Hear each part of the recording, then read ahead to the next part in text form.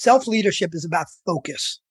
How can you manage your focus when everything starts with focus?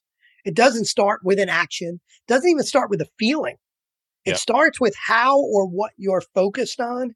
That drives a feeling. The feeling drives action. The action drives our results.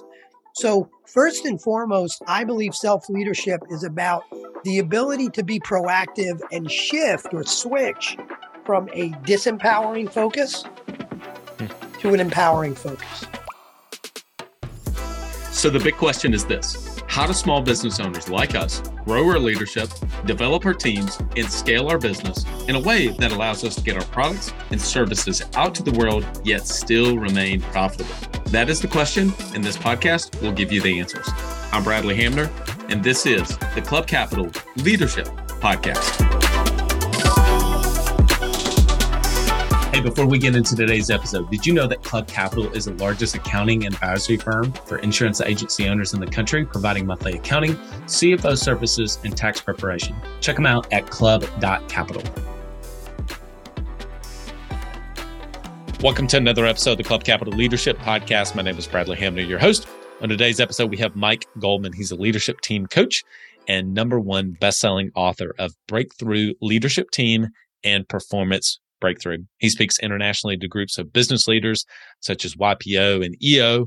And during his 30-year coaching and consulting career, he's worked with clients like Disney, Verizon, Chanel, Polo. He's been in Forbes, Fast Company. My goodness, he has got a wealth of experience. You know, this podcast is the Club Capital Leadership Podcast, and we dive into all things leadership. If you're leading a team and you want to increase and become a better leader as we go into 2023, this podcast is for you. I enjoyed this conversation with Mike. Without further ado, here's my great chat with Mike Goldman. Have you ever tried online marketing before and wasn't sure if it was working? Maybe your rep talked about all the impressive features and stats and said things were going great, but you didn't know how all that tied into raw new policies written. Well, that's not the case with DirectClicks. DirectClicks is the premier Google Ads and SEO option exclusively for State Farm agents. Why? They're 100% results oriented with an exclusivity guarantee. Every review call you have with your account manager focuses on what really matters to your business, and that's leads and call-ins received. Everything will get broken down to cost per lead received. By investing with DirectClicks, you're going to free up time and energy to focus on what's most important in your agency and doing what it is you do best. This will be the best investment you make for your team by spending confidently and scaling your agency today with exclusive online marketing partner, DirectClicks. Visit us at directclicksinc.com. Ambition is the first step towards success. It's time to level up your agency. And Coach P Consulting will help you do just that by using the same strategies he used to sell over 700 life insurance policies in 2021 alone.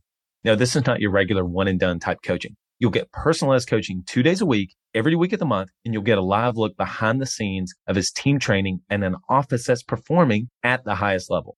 There's a reason Coach P Consulting is the fastest growing coaching company for insurance agency owners in the country. Coach P will train your team alongside his own and show you the exact steps they're taking to achieve Chairman Circle, exotic travel, and multi-line presence club, and be one of the few agents to be selected to have a third office. So whether your goal is to be at the top of your local market or amongst the best in the country, this training will give you the strategies and the tactics to get there. For just $250 a month, you'll get high-level coaching each week from someone who is already getting it done at that level, and his strategies work, and it's time to put them to work for you. Sign up at coachpconsulting.com and get your first full month for free when you mention the Club Capital Leadership Podcast. Mike Goldman, welcome to the Club Capital Leadership Podcast. Bradley, thank you. Looking forward to it. Yeah, excited to have you. So we always start with background and origin story. Love for you to kind of bring people back through your journey and bring us to present day, how you got to where you are. Yeah, I've had about a 35 plus year career. So I'll keep it high level or it'll take us a long time. But the first half of my career right out of college, I went to work for some big management consulting companies, Accenture, if you're familiar with them, before they were called Accenture. That's how long ago it was, in a company called Deloitte. So half my career was working as a management consultant with Fortune 500 companies, traveling all over the country, doing that kind of work. And then right at about 40 years old, I said, I need to take a shot. I'm tired of doing what I'm doing. I've started losing some of the passion about it. So took a shot, started my own business, which was at the time, it was a franchise office of a staffing and recruiting firm. Miserable failure for about 3 years, dug me and my family a pretty deep financial hole, but learned a ton. And from there, started doing workshops and getting back to my consultant roots, but more from a coaching standpoint. Started doing some leadership development type programs. And really over the last 10 or 12 years is much more strategic coaching, working exclusively with leadership teams. So it's been an interesting journey. Well, this is going to be a great fit given the fact that our podcast centers a lot around leadership. And we end up talking about marketing, we talk about teams, et cetera. But I'm really anxious to ask this first question, which is usually I don't ask big, broad questions like this. But when you think about leadership in business, how would you define that? It is such a broad question, but it's a great one. To me, maybe what I'll do to make a point is I'll contrast leadership and management. Yeah. Maybe a good way to do it is, in my mind, you manage processes, you manage tasks, you lead people. And that's a very, very different thing. So if you're sitting down, did you do this? Did you do this? Did you do this? That's management. That's not leadership. Is there a time for that? Absolutely. One isn't good and one isn't bad. But to me, leadership is more about helping your people reach their potential so your company could reach its potential so you can impact as many people as possible. Who has had the single biggest impact on your own leadership development in your career? I don't know that I could pick one person. There's been so many. I have been lucky enough to have a number of mentors over the year. Back in my days in consulting, working for a partner, a guy named David Rips. So you're welcome, David, if you're listening to this. But he was a partner who I remember one of the things he taught me, I was kind of a scrappy guy, wanted to win every argument. And one of the things he taught me was sometimes you got to lose the battle to win the war. And that taught me a lot. So it's been from back in my consulting days.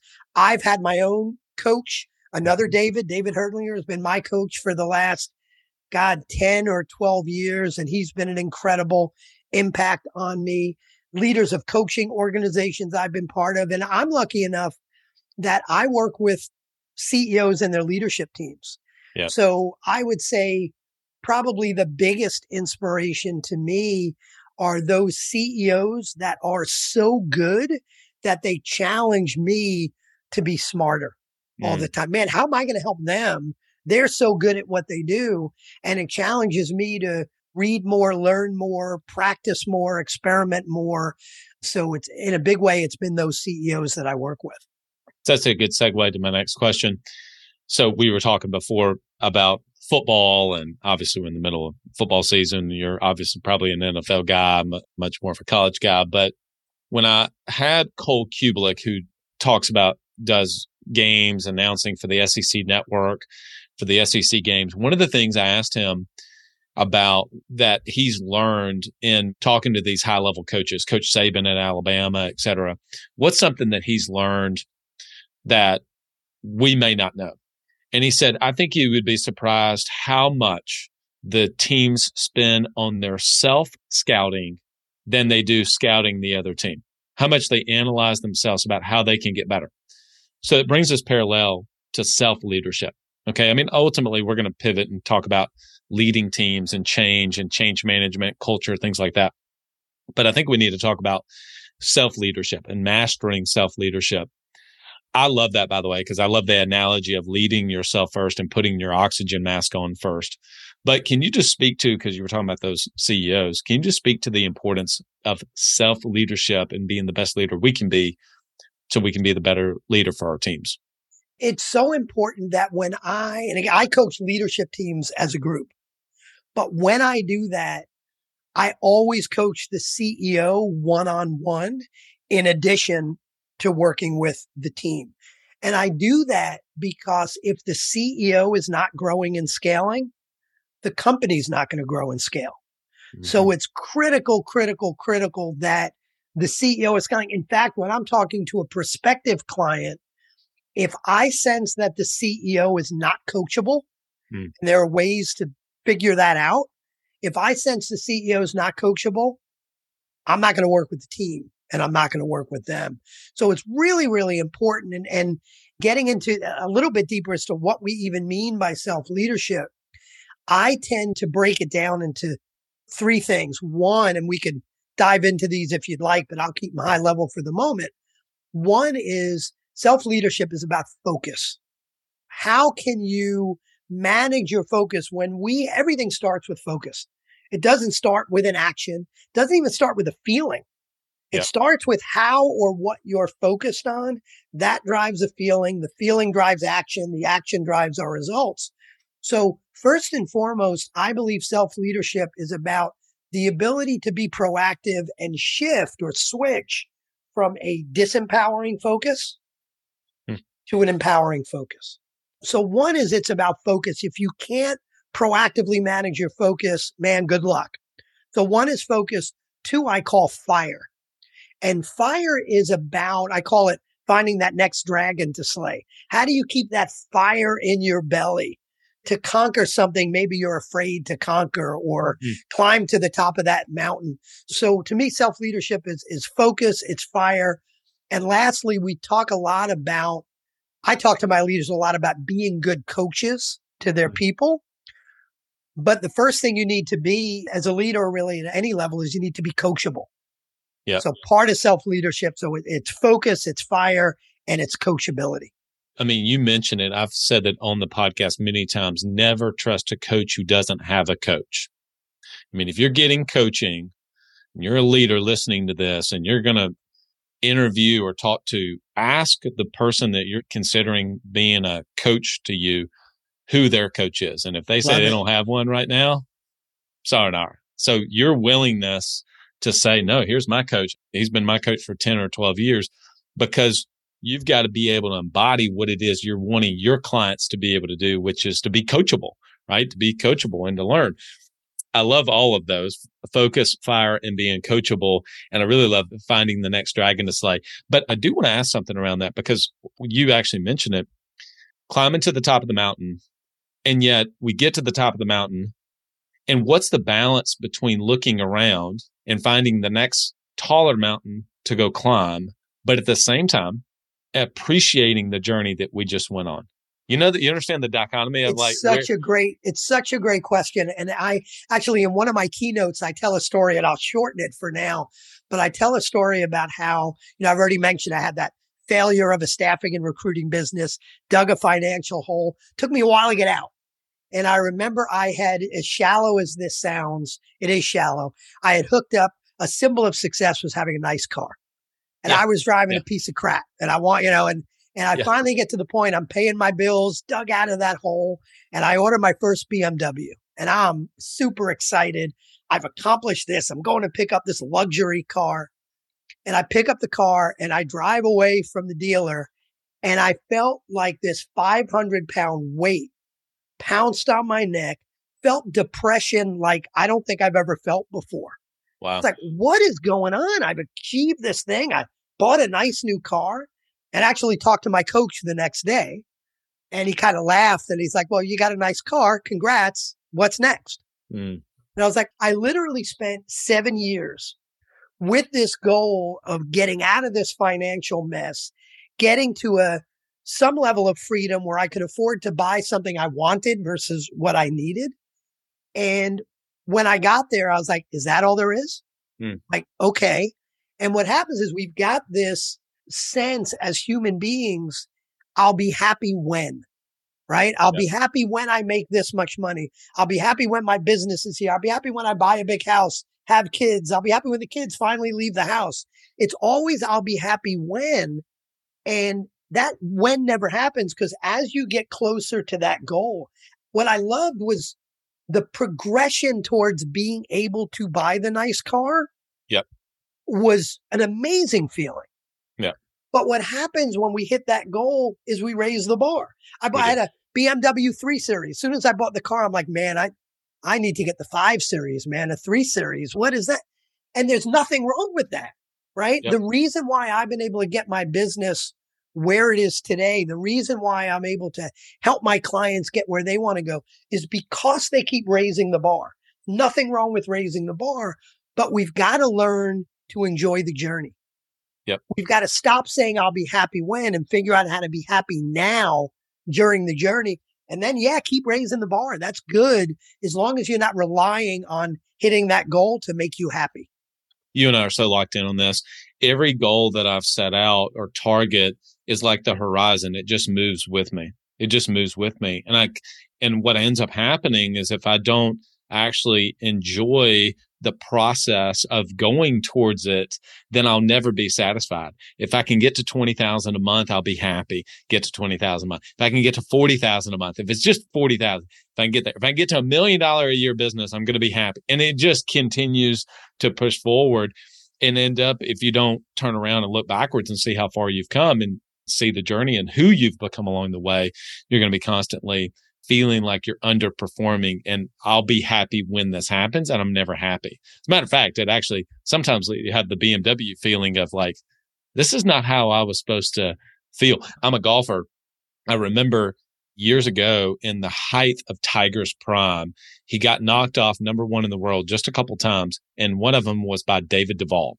I don't know if you're a golfer, but he got knocked off by David Duval. And Duval, from that point, when he became number one in the world, he won the British Open, he started a tumble.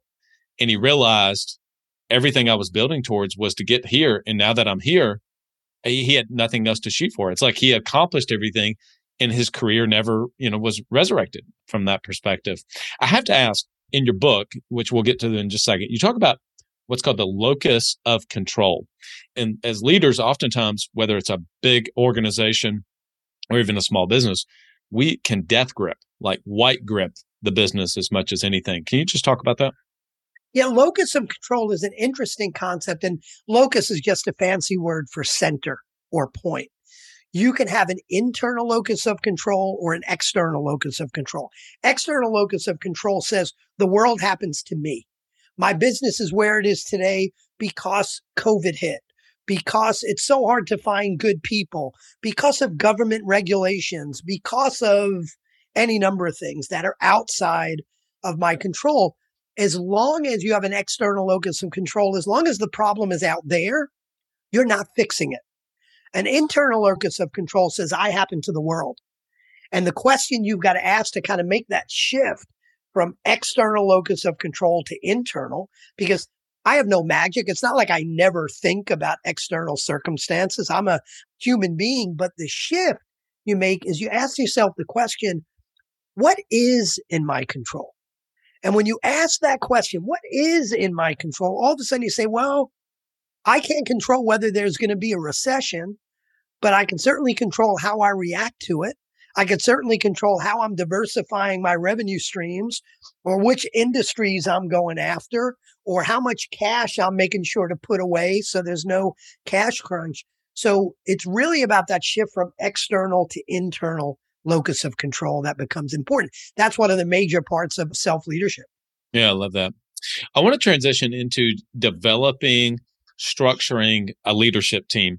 I was really excited to get to talk to you about this because, given your experience, obviously, in working with so many different CEOs and leadership teams, and given your management consulting background, I think that you're going to probably, of all the guests I've had on, give the best insight into this. Pressure's on. Pressure's on at this point. I've teed you up big time, for this one. But no, seriously, you have worked with a lot of different leadership teams. And so there are people that have a leadership team, and then there are people that are aspiring to build a business that requires a leadership team. And that's kind of where I want to talk about is how do you go about the initial beginning to structure your leadership team for your business? Yeah. And it's funny. I just spoke to a very early stage CEO about this who right now is one person and a few part-time helpers, but business is becoming very overwhelming. There's a chance for him to grow this thing into something substantial, but not with him and a few other helpers. There's just too much that's falling on his lap. So one of the exercises we did, an exercise I did with him, but also an exercise I do with, I've got clients that are 200 million in revenue, and I do the same exercise with them. And it's called the functional accountability exercise. And I don't care if you are a $50,000 business just trying to figure out how to pay the bills, or you're $5 billion. There are a certain limited number of critical functions within your business, not titles, but functions. So for example, head of company is a function. Sales is a function. Marketing is a function. Technology, talent development. You get the idea. There's typically 10, 12, 14 functions within a business. One of the exercises that's really helpful for folks that are really just starting off, small team or no team at all, is to say, okay, I don't care if I'm one person or 1,000. I've got all those functions. List out what those functions are. They're slightly different and different. The functions for an insurance company are going to be very different for a company selling widgets, which is very different than a digital marketing company. Some of them are the same, but there's some nuances. So you list those out, and then you say, okay, number one, who's the one person accountable for that function? Now, if you're a solo entrepreneur, your name is going in 12 different places, and that's all good. That's not wrong. Just is what it is. You say, okay. And if you're a smaller company, maybe as CEO, your name may be going in 5 of 12 of those places, but you're probably carrying a lot as head of company. Then what you want to do, once you understand functions and who's accountable, even if it's all just you have to say, okay, how do I measure success in each one of those functions? So I don't care if I'm a $50,000 company again, or 5 billion.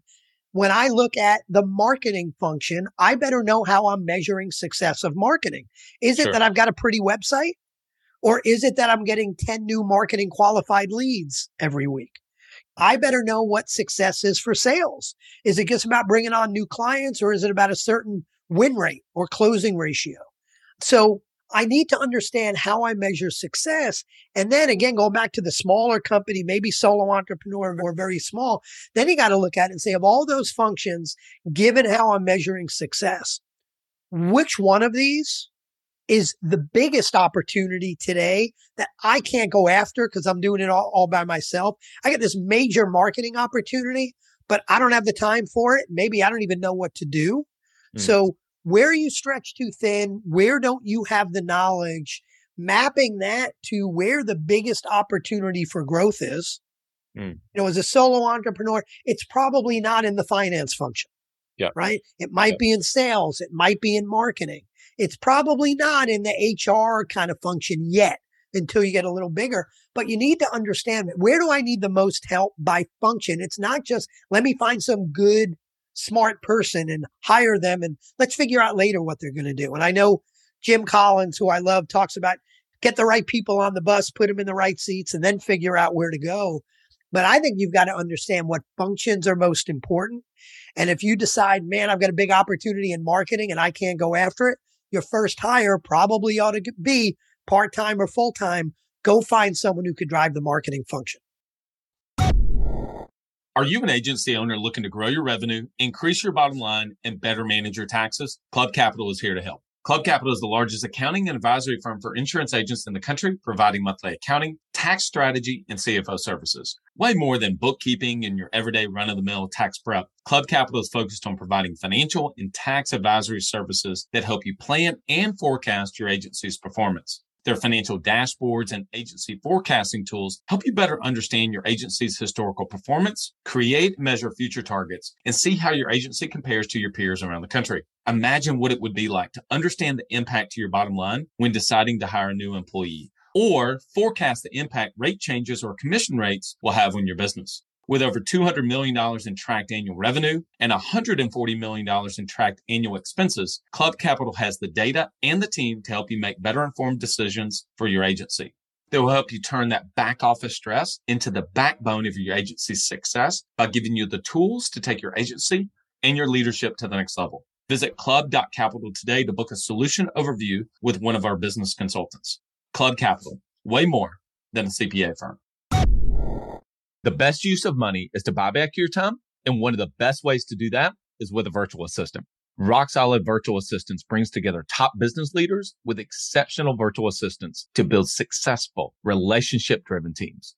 The services they provide range from graphic design and marketing to executive admin assistants and everything in between. There are many virtual assistant companies on the market to choose from, but at RockSolid, their processes and passion for what they do place them at the very top of that list. Not only is their hiring process exceptional, which nets them the very best assistants, but they also provide superior support to their teams for the duration of your time with them. The matching process at RockSolid is unlike any other, and they have the track record to prove it. Their hands-on approach has proven to increase the success rate of their teams exponentially. So if you're looking to build a rock-solid team for your business, reach out to Tracy and the team for a no-pressure discovery call at rocksolidassistance.com. They value your success as if it were their own, because it is. I'm actually kind of curious about this because the question that I will ask myself often, maybe twice a year, is I'll say, what does the business need? And almost think about the business as its own entity, right? Now, no business exists without people, and I get it. But if I think about the business as its own thing, what is the business telling me that I need? In other words, I think this is where this is actually good language for me to add into it. What is the biggest function of the business that we're lacking and the biggest opportunity? And then be able to say, how does that apply with my own skill sets personally? And then how do I need to go higher to that? Is that about right? Your thought? Absolutely. And I'll add another level onto it. I talk about proactively structuring the team. So looking at functional accountability is kind of like saying, where is it today? Where are our holes? That's somewhat proactive. But what I do with my clients is I actually have them create a 12-quarter forecast for the business. Now, initially, they feel a lot more comfortable with 4 quarters or 8 than they do at 12. So it may happen incrementally, but I want them to go out 4, 8, 12 quarters, not just revenue and profit, but in order to do that, how many more customers do we need? How many more widgets do we need to make? What does our average sale need to look like? Some numbers that are non-financials that may drive, hey, and if we're going to be working with this many clients, you know what? If 4 quarters from now, to hit our goals, we need to be up at 100 clients. As head of company, I can't play this head of service role anymore. I'm going to need someone to service those clients. Or if I know I need to close X number of deals, you know what? Right now, I've got a head of sales and marketing 3 quarters out. I'm going to need to split that function because, man, there's too much I need from marketing and sales to have it be one person. So the idea of creating a 12-quarter forecast or even 4 or 8 and looking at the team and saying, how does the team need to change over that time? What that allows you to do is instead of I have some companies that, all of a sudden the CEO will come to me and say, we're 75 people. Now we've grown a lot. Morale, it's horrible. We're losing a lot of people. We can't find good people. Do you think it's time I hire a head of HR? It's like, well, if you're asking that question, you're too late. Let's fix it, but you're too late. I want to help my clients. I want folks listening to this podcast to say, I want to be able to project out 6, 12, 18, 24 months from now. Here's what I will need to hit my goals. So you can start grooming somebody internally. You can start looking out there, building your virtual bench of potential superstars to bring onto your company. It's not, oh my God, we got to hire someone in the next 3 weeks or stuff's going to fall through the cracks. No, you want to hire slow and find the right people. So let's be proactive as opposed to reactive. I'm sure you're familiar with Cameron Herold's work when he wrote Vivid Vision. Yep. So I really love the idea of creating a 3-year vision. Obviously, 12 quarters is that. Can you help me reconcile in my own head about how you see a 12-quarter forecast and then a 3-year vision? Are those effectively, can they come together as one document, or do you see those as 2 different things? They ought to align with each other, but I believe they're very different documents. The 12-quarter plan is something that you put on a spreadsheet. It's a bunch of numbers. It's important. They're targets. They help when you're going to be stretched too thin in certain areas, but they're numbers. The Vivid Vision is, I think if you do it right, and I'm a Cameron Herold fan, if you do it right, it's not about the numbers. The numbers may be there. You might say the Vivid Vision is 3 years from now, we're a $50 million company. That may be part of it. But the Vivid Vision I think is more, what does this place look like, feel like, smell like? When I walk through the halls, what do I see happening in the conference room? And now it's not like people aren't really walking through halls much anymore. So maybe when I get on Zoom with the team, what does it look like? But I think the Vivid Vision is more, what do things look like? What do they feel like? What kind of environment have we created? Not so much about the numbers. I think both of those things are critically important. Okay, that makes sense. So then the word that also kind of came up in my mind was thinking about with the 12-quarter forecast triggers. When we hit this number of customers, we're going to need to hire 2 additional client success managers, as an example, or account managers. Or at 200 customers, we're going to need an account manager or a sales manager or something like that we forecasted ahead of time. At this many customers, we're going to be this much in revenue, which means we're going to need this, back to what you said earlier, function in the business because of how many people can be managed. Is that right? That's absolutely right. And when you first do that, you're not going to be very accurate, right? Your numbers are not going to be very accurate, and your triggers are not going to be very accurate either. We thought each service rep is able to handle some number of clients, but we realized we can handle more than that, or we can handle less than that. So initially, it might be frustrating because the numbers aren't going to be accurate. The triggers aren't accurate.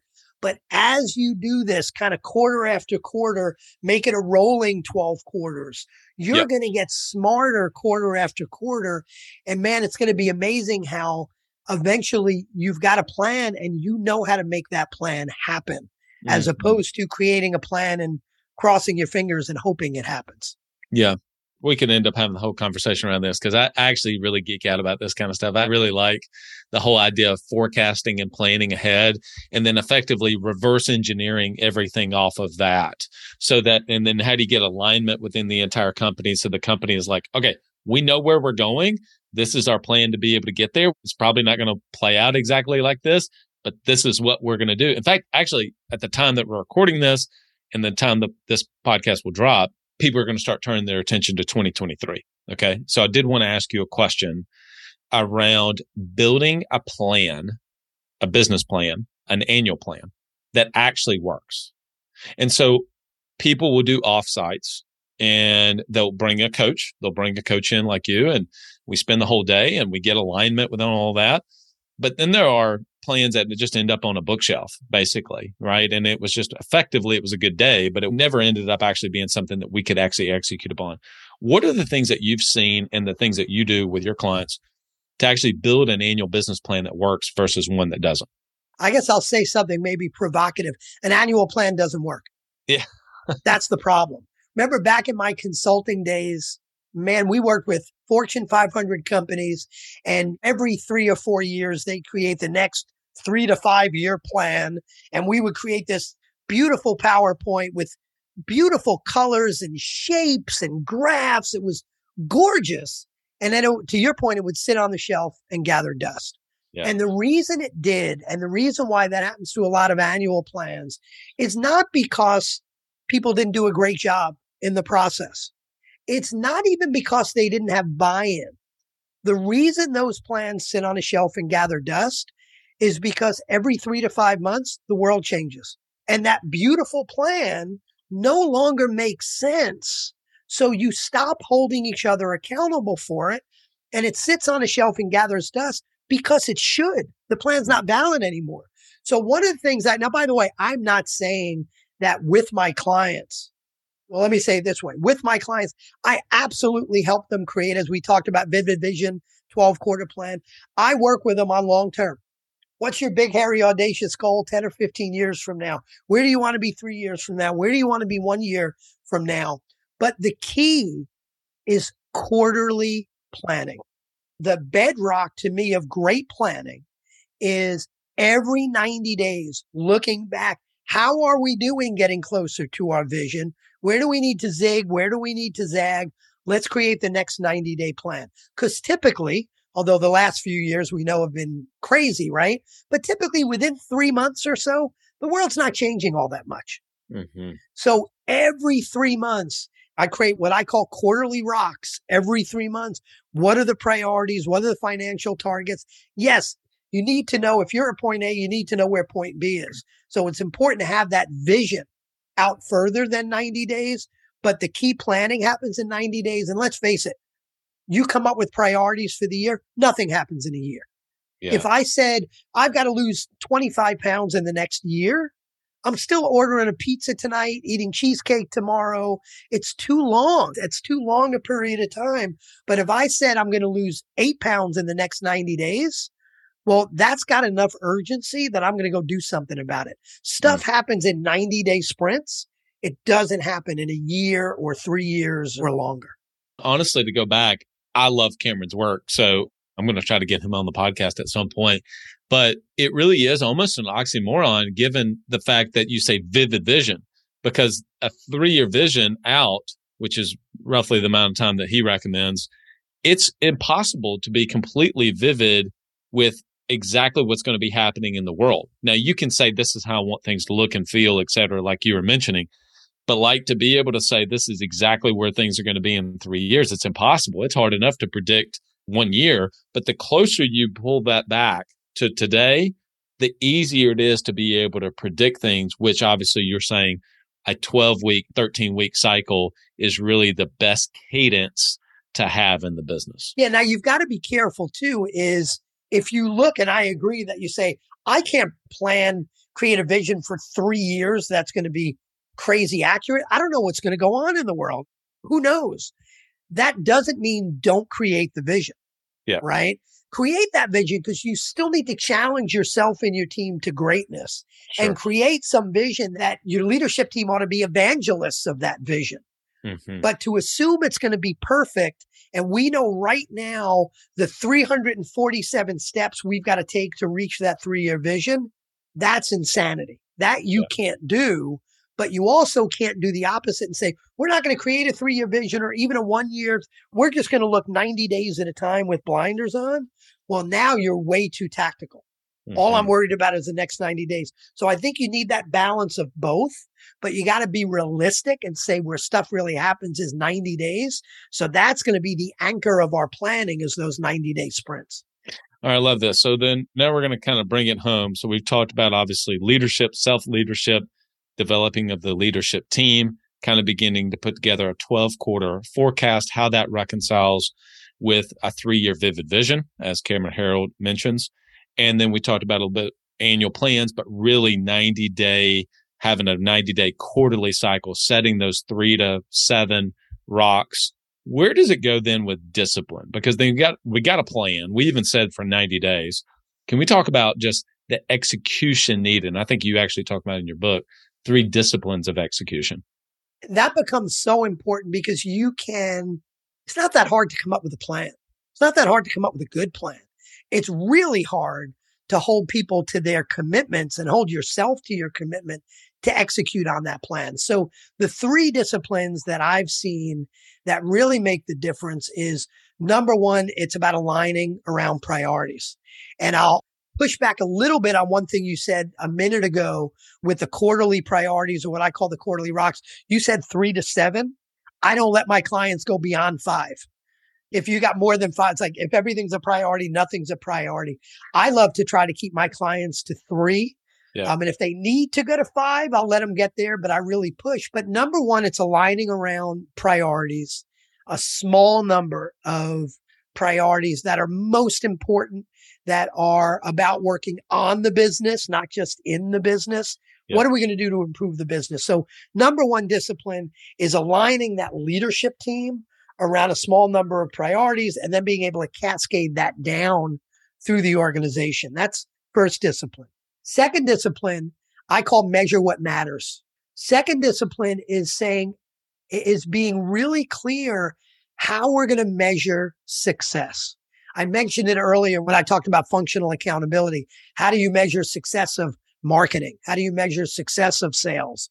How do you measure success on the P&L? How do you measure success of a priority? How do we know the priority is getting done? So having a way to turn things into a little bit more science than art and understanding. I love when I see dashboards with red, yellow, green, right? Tell me where we are. Green means success. Red means we're failing. And yellow is somewhere in the danger zone. So that second discipline is having the right measures, the right key performance indicators, those measures of success. And then the third, and without this third, the first two don't work. The third one I call the planning and communication rhythm. So it's a planning framework and a set of meetings around annual planning, quarterly planning, monthly check-in and education sessions, weekly accountability sessions, daily huddles. You need that rhythm, because without that rhythm of meetings, how do you hold people accountable for what they said they were going to do?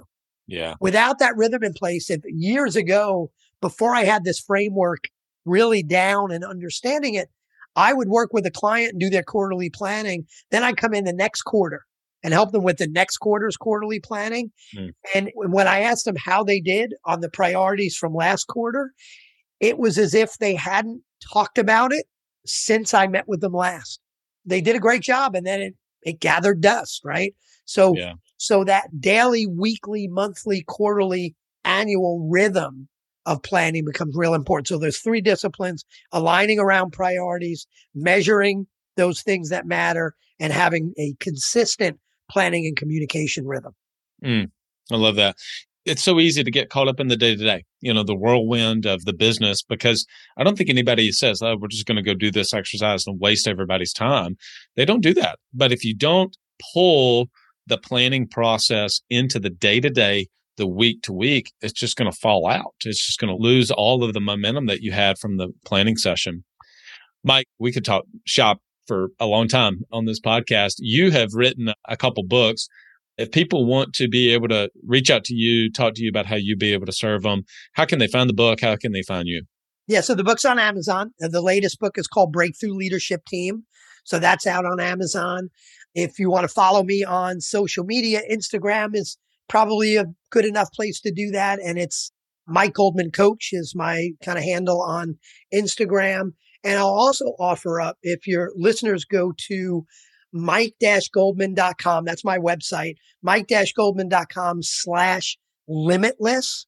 One of the things we didn't talk about that's really important is assessing the talent on your team, coaching and developing that talent. If they go to mike-goldman.com/limitless, there is a free short video course that talks about a tool to assess ABC players, how you coach them, how you develop them, and how do you make some of those difficult decisions to cut the cord on them if you need to.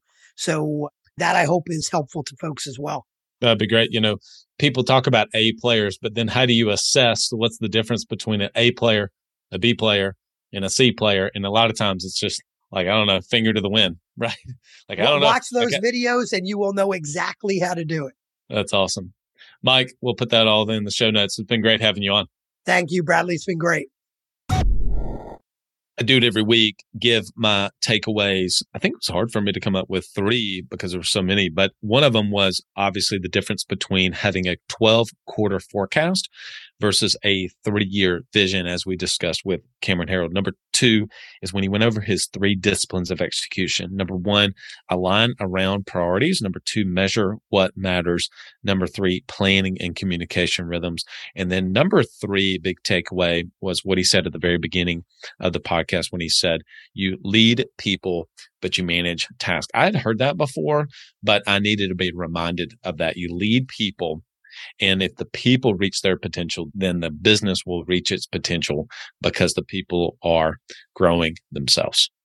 Hey, don't forget to go and check out mike-goldman.com/limitless and unlock the free video training that he has talking about A players. You've heard me talk about A players on here, and so many guests talk about how do you attract, develop, and retain A players. Well, how do you know the difference in an A versus a B versus a C? So make sure you go and check out his free video training. Go to mike-goldman.com/limitless. A big shout out to our podcast sponsors, DirectClicks, Club Capital, Autopilot Recruiting, and Coach P Consulting. As you're starting to go into 2023, you know that you need to be able to find great team. Maybe you're ready to go to the next level and hire, develop a more robust sales organization. You need to be able to have quality candidates, and doing it on a regular basis is key. You never know when that A player is going to actually be searching, and you want to make sure that you're out there on a regular basis. Go to autopilotrecruiting.com and use the code Club Capital to get started. You also know the importance of developing and pouring into your team. They are the biggest asset of your small business. You know that. And you know that you need to not only find A players, but you got to develop them. Like you got to get 5-star talent if you're a college football team.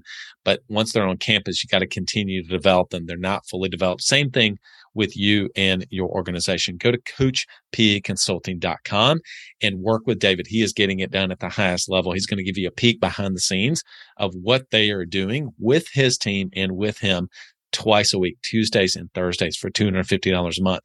Don't believe me? Why don't you give him a try? Mention the Club Capital Leadership Podcast. It will give you your entire first month off. Many of you are starting to think about your 2023 plans and marketing being a big part of that. How am I going to show up online? That people have said, you are what Google says you are. And you want your business to be able to show up online, but you don't know exactly how to do that through SEO or pay-per-click. Go and reach out to our friends at DirectClicks, directclicksinc.com. We did talk to Mike about around kind of the management of cash in the business, but do you know whether or not you can afford to bring on 1, 2, or 3 new sales team members? What about an account manager, somebody in customer service? What about a marketing assistant? What about an executive assistant for you? Well, you be able to have all of those decisions you'll have the numbers to be able to make those kind of decisions if you work with Club Capital. So go to club.capital, book a no obligation demo. Now's the perfect time as we finish out 2022, going into 2023, to be able to get control of your finances so you can make better decisions. Go to club.capital. All right, everyone. Really enjoyed that conversation with Mike. He was awesome. Until next episode, lead well.